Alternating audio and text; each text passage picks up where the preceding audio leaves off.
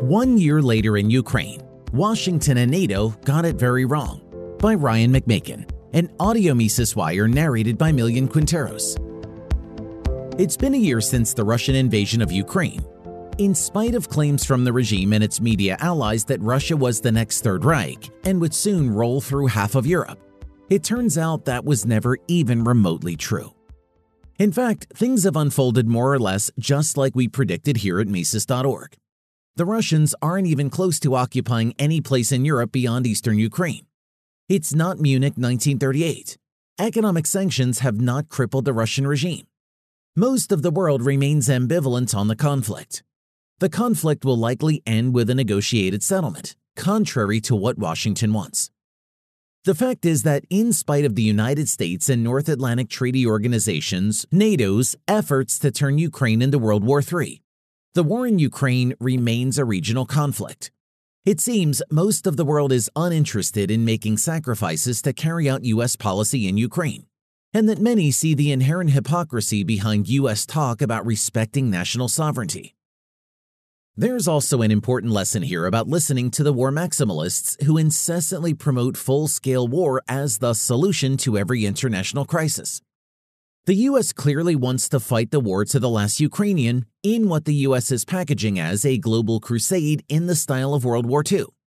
But it seems now that more pragmatic thinkers, i.e. the French and the Germans, recognize that negotiations are the more humane solution. They wanted a Munich moment. Within days of the Russian invasion, the Western global hegemonists got to work claiming the invasion was essentially a war of global conquest. For instance, Matthew Kronig in Foreign Policy stated that Vladimir Putin had shown a clear interest in resurrecting the former Russian Empire, and other vulnerable Eastern European countries, Poland, Romania, or the Baltic states, might be next. Kronig immediately concluded that the U.S.'s military budget should be doubled. Another writer insisted the Ukraine invasion contained a whiff of Munich.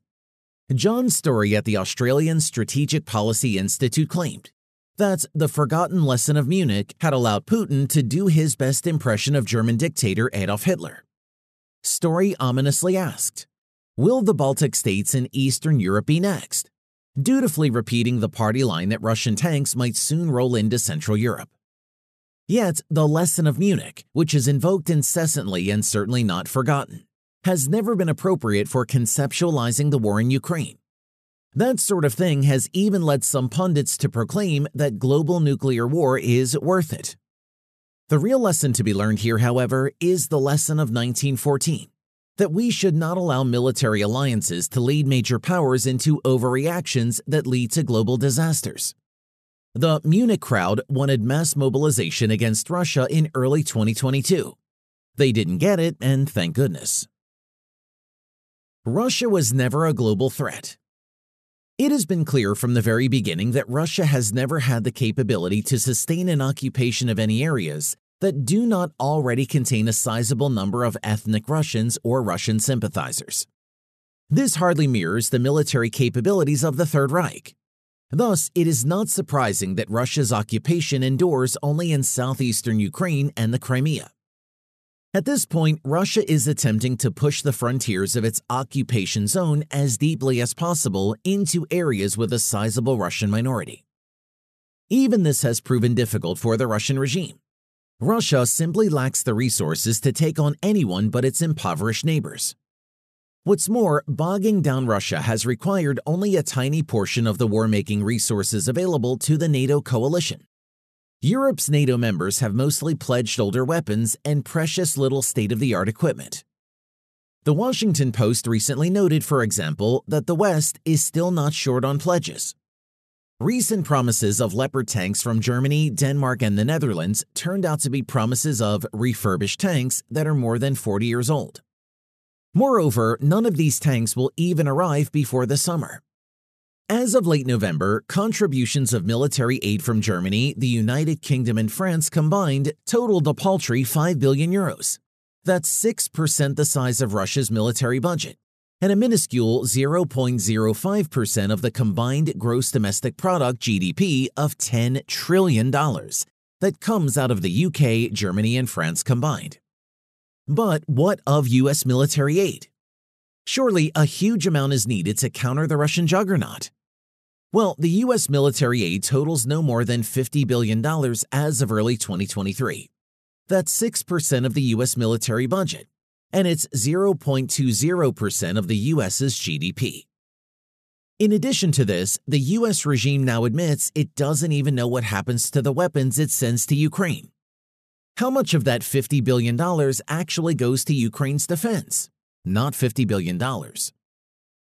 If that's all it takes to keep Russia slogging it out in eastern Ukraine, it's hard to see how the Russian regime poses an existential threat to even western Ukraine, let alone any other state in Europe.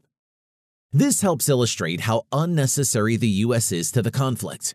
Russia poses no threat to the U.S.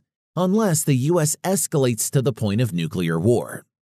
If the Europeans feel threatened, they can easily defend themselves given the huge size of their economic bloc relative to Russia. The Europeans have more than enough resources to stand with Ukraine however they wish to define that. Yes, that might require Europeans to give up a bit of their government pensions and enormous welfare states in order to fund their own military defense. But there's absolutely no reason why American taxpayers need to be on the hook to subsidize Europeans, as they're swilling cappuccinos on month-long vacations. The world is not united against Russia. Perhaps seeing that Russia presents no conventional military threat beyond its near abroad, most of the world has not signed off on starting a new Cold War. Although NATO mouthpieces have been enthusiastic about the passage of United Nations resolutions condemning Russia, it's notable how many countries chose to abstain from the vote. Last week, the UN General Assembly voted again on a resolution condemning the Russian invasion and calling for Russia's withdrawal. 141 countries voted in favor, but notably, 32 countries abstained from voting. 7 states voted against the measure. Among those 32 countries were China, India, Pakistan, and South Africa. India, a U.S. ally and the world's largest democracy, was apparently uninterested in joining NATO on the resolution. South Africa, another major world economy and democracy, stayed out of the matter as well. In fact, the only member of the BRICS bloc to vote in favor of the resolution was Brazil. This has partly been driven by practical matters.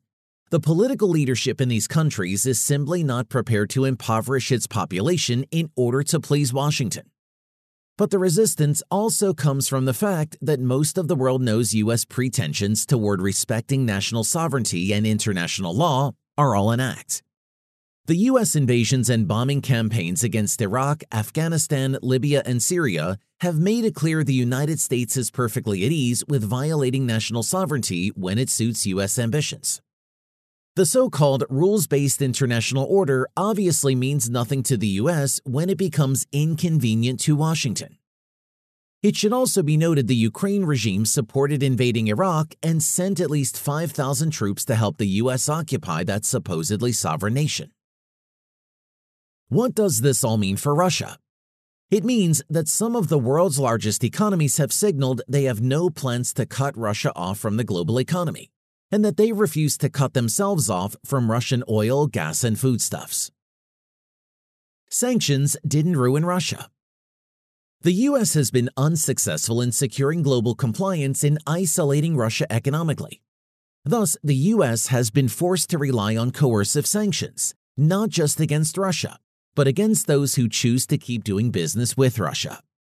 The U.S. must now spend time and resources enforcing secondary sanctions designed to coerce countries that don't play along, and now finds itself in the position of repeatedly threatening countries other than Russia with consequences for violating U.S. sanctions. But for all the U.S. bluster on this, U.S. sanctions have clearly failed to ruin Russia economically. Recent numbers show that the U.S. oil sanctions against Russia have done little to curb the flow of Russia's crude. Or as this article at CNBC suggests, the oil sanctions failed completely. This isn't to say that the sanctions have had no effect, yet it is clear that the sanctions, the harshest sanctions used since World War II, are not a game changer.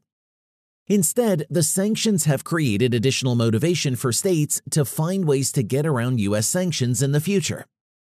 As Agath Demarais notes in Foreign Policy, Russia, Iran, China, and other countries at odds with the United States are doubling down on efforts to vaccinate their economies against sanctions. These measures have little to do with sanctions circumvention. Instead, they represent preemptive steps to render potential financial sanctions entirely ineffective. Such mechanisms include de-dollarization efforts, the development of alternatives to SWIFT, the Belgian cooperative that connects all banks across the world, and the creation of central bank digital currencies. That reference to other countries is key. The more the U.S. employs its financial power as a weapon against other regimes, the further this will push the world's regimes to find ways to break free of the U.S.-centered financial world. Those efforts will put downward pressure on the dollar in coming years. Unconditional surrender was never an option. The U.S. has generally saved its regime change rhetoric for small dirt-poor countries that are unable to fight back. Yet following the Russian invasion, many Western commentators began calling for regime change in Russia as well. Most notably, on March 26, President Joe Biden said Putin cannot remain in power, although he was later forced to backtrack. Not only are the prospects for regime change in a nuclear-armed country fraught with immense danger, but many observers recognize the fact that toppling Putin is easier said than done. Nor would such a move guarantee that Putin's regime would be replaced with a regime opposed to Russian expansionism. In fact, the new government could easily be worse by NATO standards. This is a hard pill to swallow for Americans who are wed to a long-standing obsession with unconditional surrender in every military conflict. The model here is the Japanese surrender in the Second World War. The reality, however, is that the overwhelming majority of military conflicts are ended through negotiated settlements. Nevertheless, throughout the first half of 2022, those who called for negotiations to end the war, for purposes of ending the bloodshed sooner, were branded Russian apologists. Only total victory, we were told, was an acceptable outcome. Those days are swiftly coming to a close.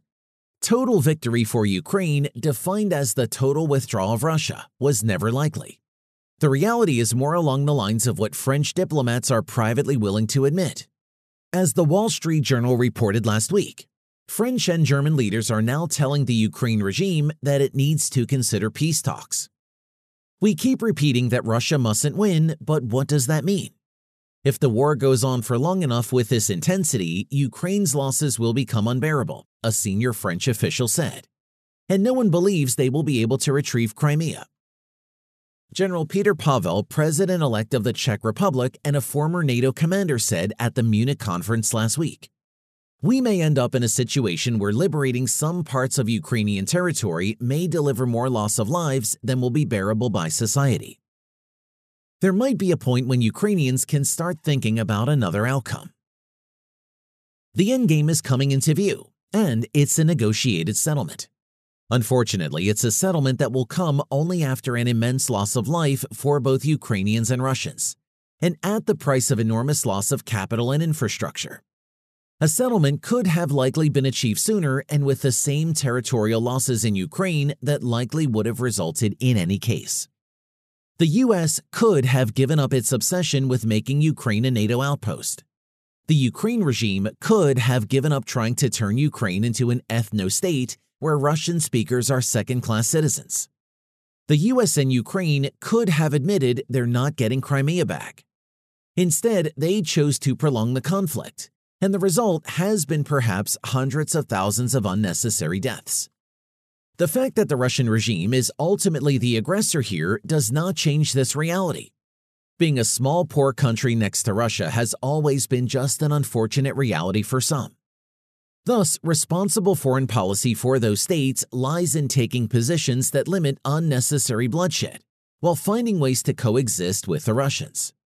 Instead, the U.S. and Ukraine have chosen to wax philosophical about moral rectitude, while NATO leaders recite their bullet points on regime change, total victory, Munich, and a rules-based order. None of this helps save lives. Those who promoted a need for full-scale war and no peace until total victory have been stunningly wrong, and it has proven to be very costly. For more content like this, visit Mises.org.